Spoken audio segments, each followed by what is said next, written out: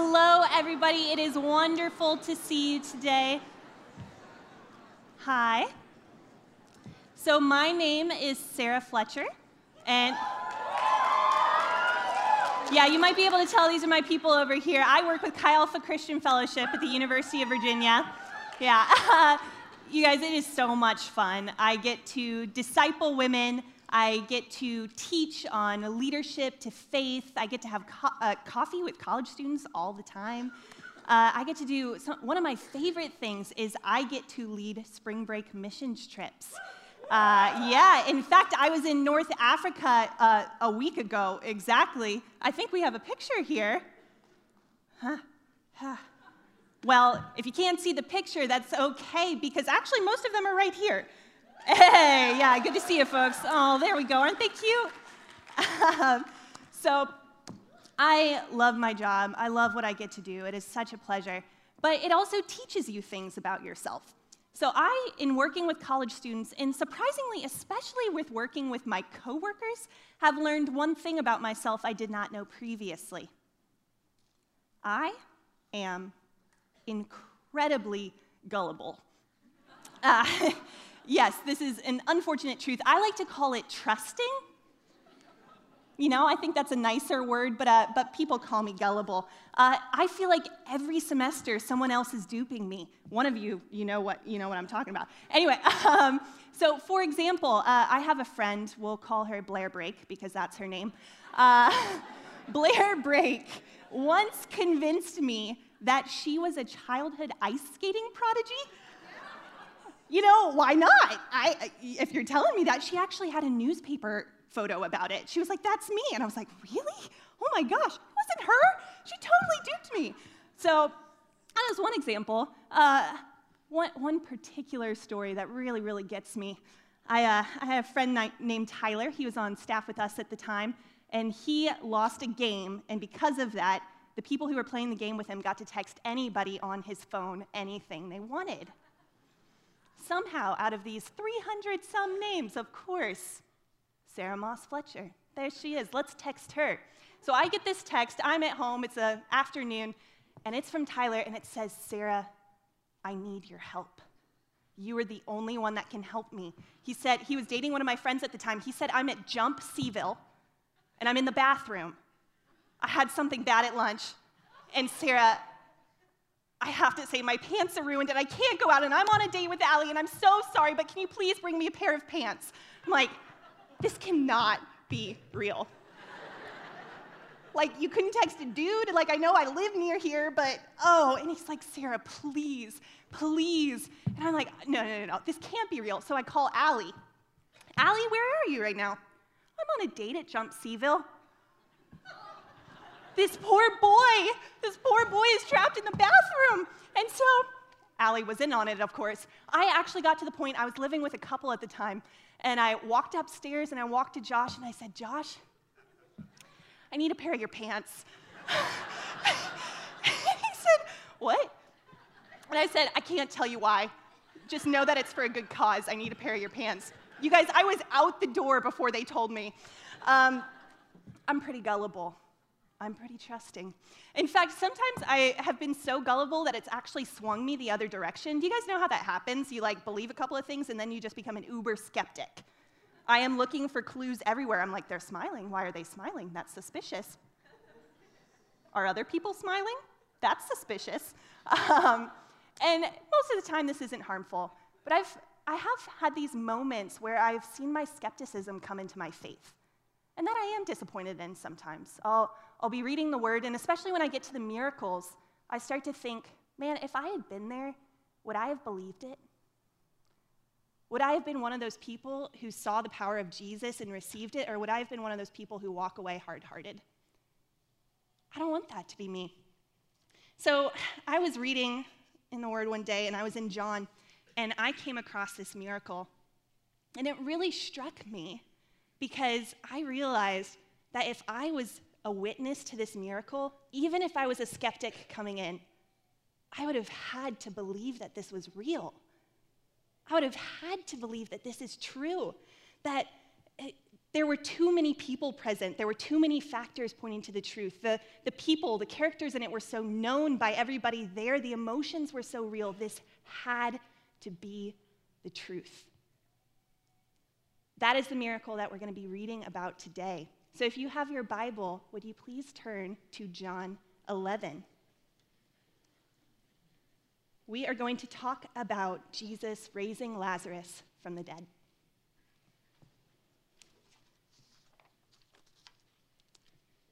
John 11, verse 1. It's on the screen if you need it, but also feel free to follow along.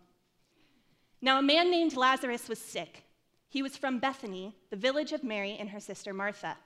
This Mary, whose brother Lazarus now lay sick, was the same one who poured perfume on the Lord and wiped his feet with her hair. So the sisters sent word to Jesus, "Lord, the one you love is sick." When he heard this, Jesus said, "This sickness will not end in death. No, it is for God's glory, so that God's Son may be glorified through it." Now, Jesus loved Martha and her sister and Lazarus. So when he heard that Lazarus was sick, he rounded up the nearest camel. He told his slowpoke disciples to catch up when they could, and he left within the hour. Oh, no, never mind. Sorry, that's not it. That's the SET. It's Sarah's expectation translation. We're reading the NIV. So when he heard that Lazarus was sick, he stayed where he was 2 more days. What do you mean Jesus stayed where he was 2 more days? Jesus loved these people. He knew these people. Lazarus was called a friend, someone that Jesus loved. Mary and Martha had been hospitable to him so many times. Jesus and the disciples had been in their living room. These are the sisters that we like to call the ones who had conflicting ideas about hospitality. This is them. Like, we know them. The disciples know them. The whole town knows them. So when the sisters say, "Lazarus is sick and about to die," Jesus waits 2 more days. And not just that, it says Jesus loved them. So he waited 2 more days. This means something very interesting must be ahead, and somehow it is for their good. Sometimes God makes us wait for a good reason. So the 2 days pass. Jesus knows that Lazarus has died, and now he says to his disciples, "Yeah, we'll go now. Now's the time." So we're going to skip to the action. We're getting to verse 38. Jesus, once more, deeply moved, came to the tomb. It was a cave with a stone laid across the entrance. "Take away the stone," he said. "But Lord," said Martha, the sister of the dead man, "by this time there is a bad odor, for he has been there for 4 days." Martha thinks Jesus is crazy.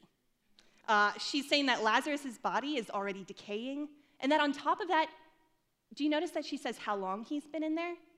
That's really important because in the Jewish tradition, when someone died, their soul left on the 3rd day.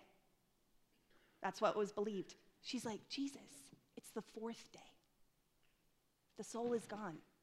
There is no hope. Why are you even here?" Honestly, I wonder if she's even scared. She doesn't want to be reminded of her grief. It's hard enough to be at the tomb, let alone to have it opened. But Jesus loves her, and he's come for a reason. Verse 40. Then Jesus said, "Did I not tell you that if you believe, you will see the glory of God?" So they took away the stone, and Jesus looked up and said, "Father, I thank you that you have heard me. I knew that you always hear me, but I said this for the benefit of the people standing here, that they may believe that you sent me." And when he said this, Jesus called in a loud voice, "Lazarus, come out!" And the dead man came out. I heard a preacher say once that if he hadn't have said the name Lazarus, that the entire cemetery would have emptied. Every single body just come crashing through the rocks. It's incredible. He had to say the name because there's so much power in the command of Jesus. Lazarus, come out. And he was back 4 days after death, even though this was a physical and spiritual impossibility. He was back even though Jesus was operating in a public place with crowds of mourners watching. He was back even though some of those people in the crowd were the same ones who embalmed Lazarus and know that beyond a shadow of a doubt he is dead. Against all of these odds, with all of this visibility, when everyone said it couldn't be done, with every skeptic now standing with their jaw hanging to the ground, Lazarus is back. And this is our first point for the morning. Jesus has the power to restore life. Amen. First of all, physically, Lazarus was restored physically. His body was gone, but his body was renewed. Life was brought back from death. But not just physically. Jesus also has the power to bring life back to dead places relationally. Lazarus was Mary and Martha's brother. This was a relationship that they thought they would never get back. It was hopeless. It was gone. And in this culture, this was really important. We have no evidence that Mary and Martha were married, and this was a man's culture.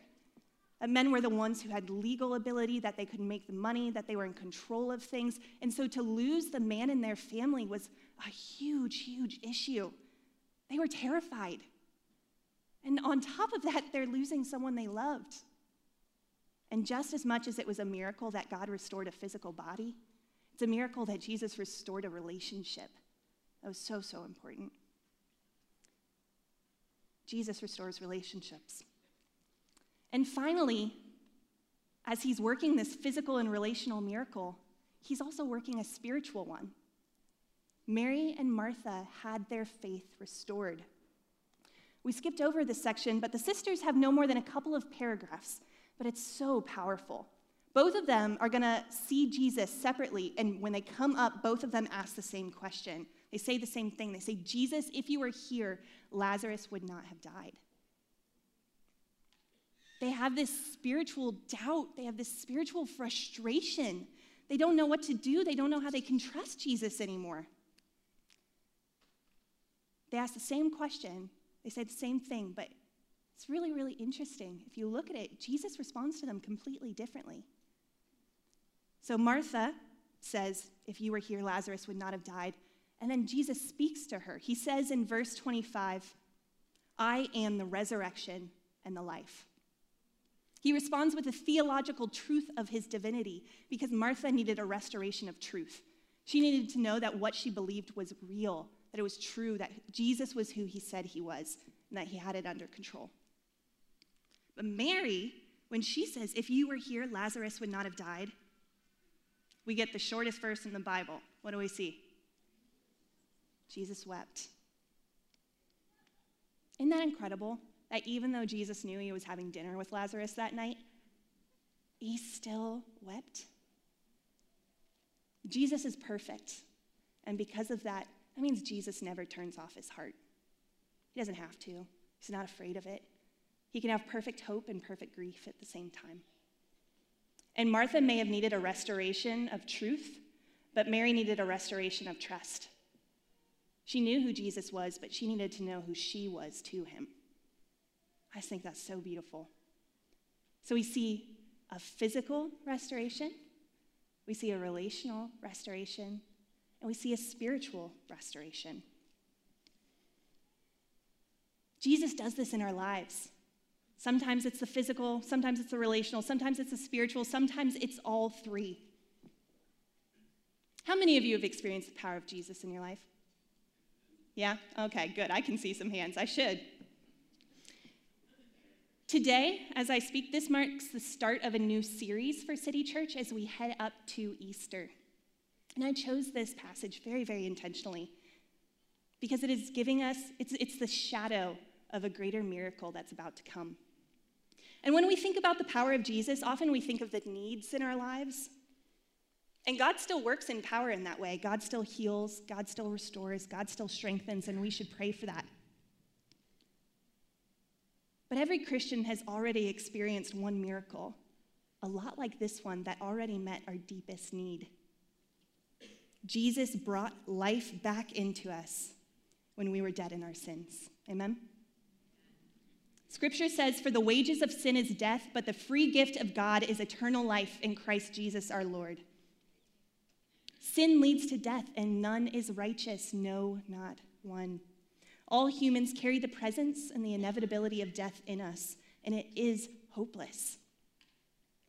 We are the walking dead. Katie, that reference was for you. My sister's here. We're walking around with death in us, but Jesus looked at all of us walking around hopeless, already sentenced to our tombs, and he felt compassion, just as he did for Lazarus. And thank goodness, Jesus decided to do something about it. But we're getting back to that. Let's finish the story. Moving on. As Lazarus is restored to life and we experience new life inside of us when we put our trust in him, something else has to happen. We're going to see what it is. All right, so Lazarus has just come out from the grave, right? Right? Okay. So I want you to imagine it in your head for a moment. Close your eyes. Feel free. Nobody's looking at you. You're fine. Okay, the stone has been rolled away. Crowds are watching. Jesus is standing looking, and with power, he speaks, Lazarus, come out. Can you see it? Is there like a light shining down, or maybe the angels are singing? It's a pretty majestic scene, right? Wrong. You're all wrong. All right, we're having a moment. I'm going to share a story with you really quickly. When I was in high school, I did theater. I was in this show once called The Chinese Wall. Y'all, this was such a bad play. It was so weird. It had all of these characters from different eras of history. It had Romeo and Juliet. It had Napoleon. It all took place in a Chinese dynasty. It was so strange, and it was supposed to represent life and how everything is always the same. And it ended with a nuclear bomb going off. The lights went out. The lights came back up, and it started all over again. Very, very weird. Anyway, so I was in this play, and I was the very, very important role of old Chinese man number 2. This wasn't a speaking role, but it was a very important role. I had to glue a beard to my face every single night for it. I wore these long robes. I had gray hair. I was old Chinese man number 2. So, you know, the show would go on, and every once in a while, old Chinese man number 1 would walk across. That was my friend Sophia. And then old man number 2 would walk across. That was me. And we wouldn't say anything. Very, very important. There's a reason I'm sharing this, besides the fact that it's just ridiculous. Mom, I'm so sorry you had to watch that show. I'm so sorry.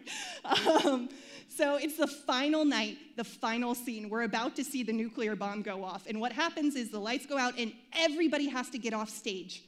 Everybody has to be gone because it's the fresh start. And I am on the platform in the back, old man number 1, old man number 2, got my long Chinese robes, I don't know. And so obviously I'm not a man, okay? I'm a woman. And so along with this beard, I'd had to bind myself, so I looked a little more like a man. And we're like 20 seconds from lights out, and I can feel it slipping. Oh no. I'm in a long robe. I can't do anything. I'm trying to breathe as heavy as I can to keep my chest out. This is fine. It's fine. It's fine. I didn't have any time to think. And then it fell. The lights went out. I went for it, and I slammed onto the stage. The old man number 2 just flat out. In 4 seconds, the light came back on. Old Chinese man number 2 is dragging himself off stage. Oh my gosh, my director was so mad. He was looking at me and he was like, oh my gosh, it was the worst. It was absolutely hilarious. I share all of that to say, we need to look at the verse again. Reread verse 43. Okay. When he had said this, Jesus called in a loud voice, Lazarus, come out. The dead man came out, let's keep reading, his hands and feet wrapped with strips of linen and a cloth around his face. Y'all, Lazarus had been mummified. This isn't some beautiful outcomes walking Lazarus. He is completely bound. This is actually probably one of the funniest moments of Scripture, in my opinion, because I need you to imagine it again now. Lazarus is trying to come out of the grave, and he is completely wrapped up. I just think this is so funny. Okay, great. So I want to help you with this a little bit. Can you all say, Lazarus, come forth? Lazarus, come forth. Okay, good. That was the practice round. I'm Lazarus now. Can you say it again? Lazarus, come I'm alive. Wow. This is, thanks, Jesus. This is pretty great. Come forth? Yeah. I'm a little tied up in here. Can you help me? No, I can do it, Jesus. I can do it.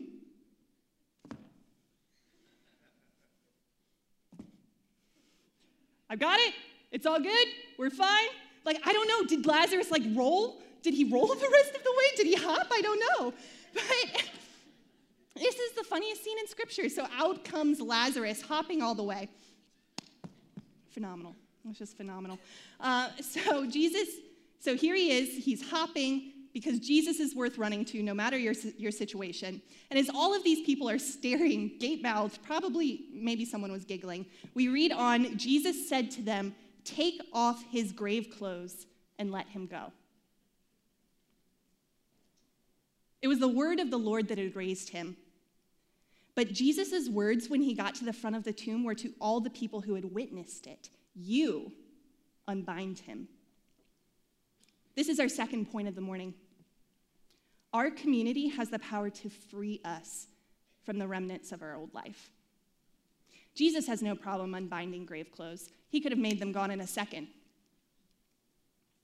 But instead, he decided that the community would be the conduit through which he showed his power.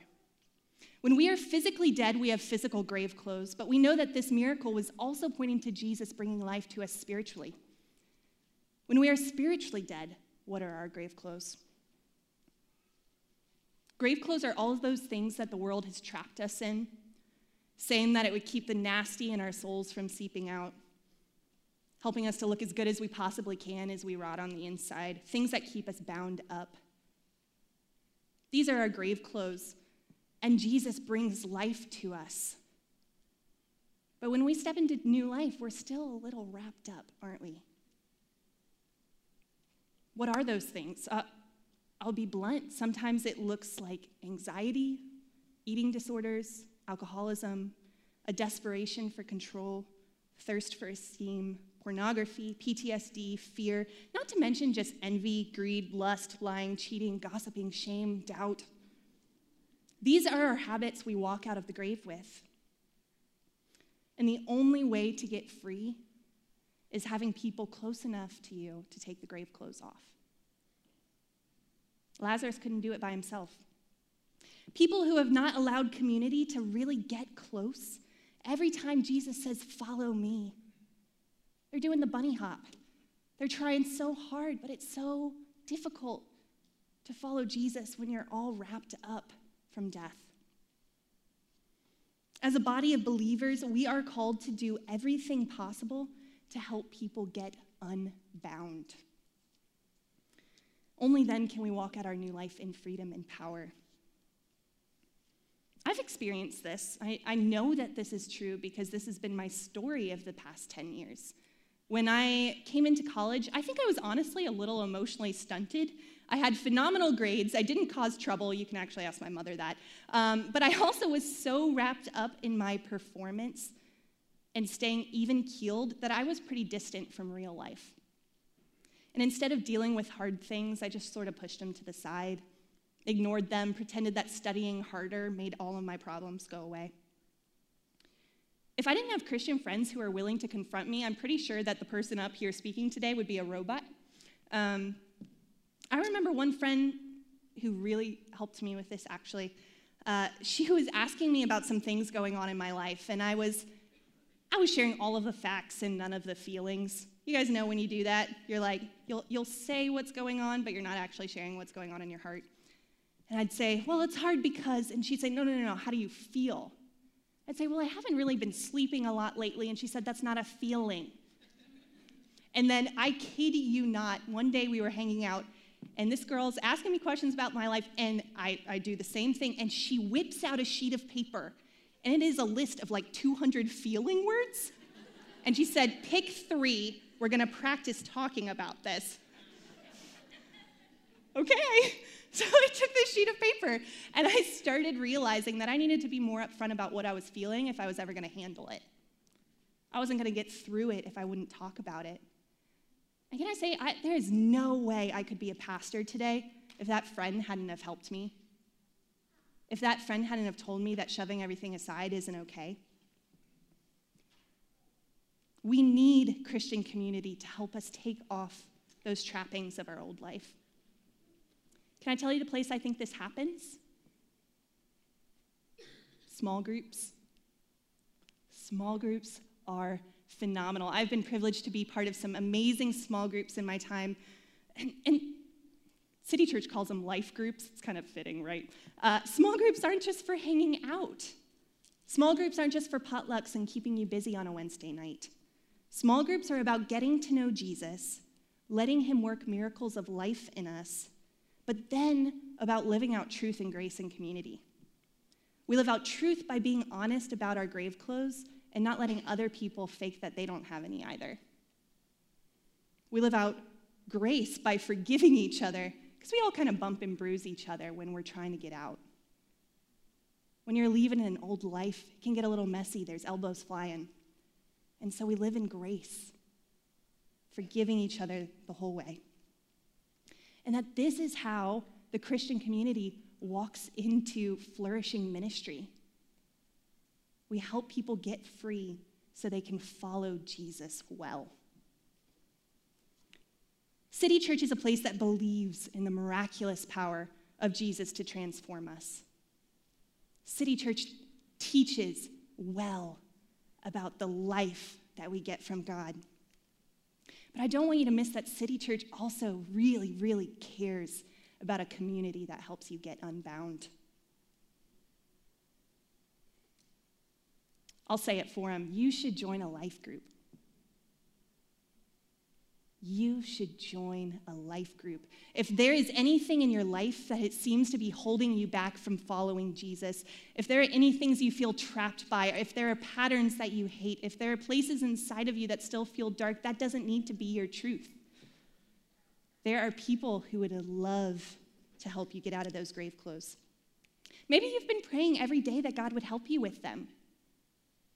But Jesus might not want to do that for you. He might want the person 3 rows in front of you to do it, or 6 seats down, or up in the balcony. God has ordained that people would help us to live out the life that he has given us. We can be free. So as we head towards the close, I want to remind us of something. The resurrection of Lazarus points to an even greater resurrection that's going to come in not 6 months later from this story. Jesus would carry a cross. He would be nailed to it, beaten and mocked. He would die as he hung there, and he would be put in a tomb with a stone rolled in front, wrapped in grave clothes in the darkness. But then he rose again. Jesus didn't die on the cross for our sins just so that we could have a marginally better life in a broken world. He didn't die just so that we could follow some rules that our culture calls antiquated. While Lazarus was resurrected back to life on earth, Jesus says that if we trust in him and call on his name, we will share in his resurrection, which is to life eternal, a lasting resurrection, and one we know is real because he experienced it first. One we know we can have because he promised us so. Do you guys want to hear something really beautiful? In the Gospels, we're told that when the disciples come to the tomb to find Jesus, they don't actually find it empty. They find his grave clothes there. Jesus left without any grave clothes. Band, you can come up. There you are. This resurrection that we will have in Jesus is one where we will be given victory, finally, over every single remnant of death tripping and wrapping us up. Amen. It will be one that is physical in nature and lasting. It will be one that restores us relationally to both God and man. And spiritually, it will mark us as the holy people of God, firm in truth and firm in trust of the one we love. There are some of you who also may be like me and have that little skeptic in your heart. And I encourage you today, don't let it hold you back from the hope you have in Jesus. John 5:28-29 says, "Do not marvel at this, for an hour is coming in which all who are in the tombs will hear his voice." And if we call on him, we're going to come out of our tombs looking a lot different from Lazarus. Isaiah 61:10 says this, "I will greatly rejoice in the Lord. My soul shall exult in my God, for he has clothed me with the garments of salvation. He has covered me with the robe of righteousness, as a bridegroom decks himself like a priest with a beautiful headdress, and as a bride adorns herself with jewels." We will wear the garments of salvation and the robe of righteousness. The day is coming when our broken bodies will be made perfect. This broken world will be restored, and we will once again be one with God. This is our hope, and this is our promise. Come, Lord Jesus, come. But until then, I want to encourage you. There's 3 encouragements I want to offer. And the first is, if you are in this place and you have not yet placed your hope and trust in Jesus, there is life for you. You don't have to carry around death in your body anymore. You can trust in Jesus and start to experience that taste of life right now. Don't leave this room without asking Jesus to be with you. There are going to be people as we start to worship who will be ready to pray with and for you. Second, some of you are living the Christian life. You know that Jesus has given it to you, but you're still wrapped up in your past life. There are habits, there are things in you that you wish were not there, and you have been praying for it, but maybe you just need to let your community come close. You need to let some people help you. If that is you this morning, I'm used to speaking at Chi Alpha. If that is you this morning, will you sign up to join a life group? There will be a table in the lobby. This will change your life, and you will walk with a freedom you didn't know you could experience. And finally, the last group of you are the people who have done this already, and you're so excited for the people around you, but you're like, Sarah, I've kind of already done those things. There is one verse left that we have not read from the story, and it is verse 45. It says, "Therefore, many who had come to visit Mary and had seen what Jesus did believed in him." My final encouragement to you is invite someone to come see the miracle that Jesus has worked in your life. Invite them to your life group. Invite them to Easter Sunday. Invite them to your kids' soccer games. Invite them to dinner at your house. Invite people to see the miracle of God working in and through you. And God willing, we will see many come to trust in Jesus. Amen? Amen. So we're going to step into worship. And whatever that would mean for you right now, I ask you to just go for it. Step out of the tomb, embrace life, embrace community, and make sure you don't do it alone. Thanks.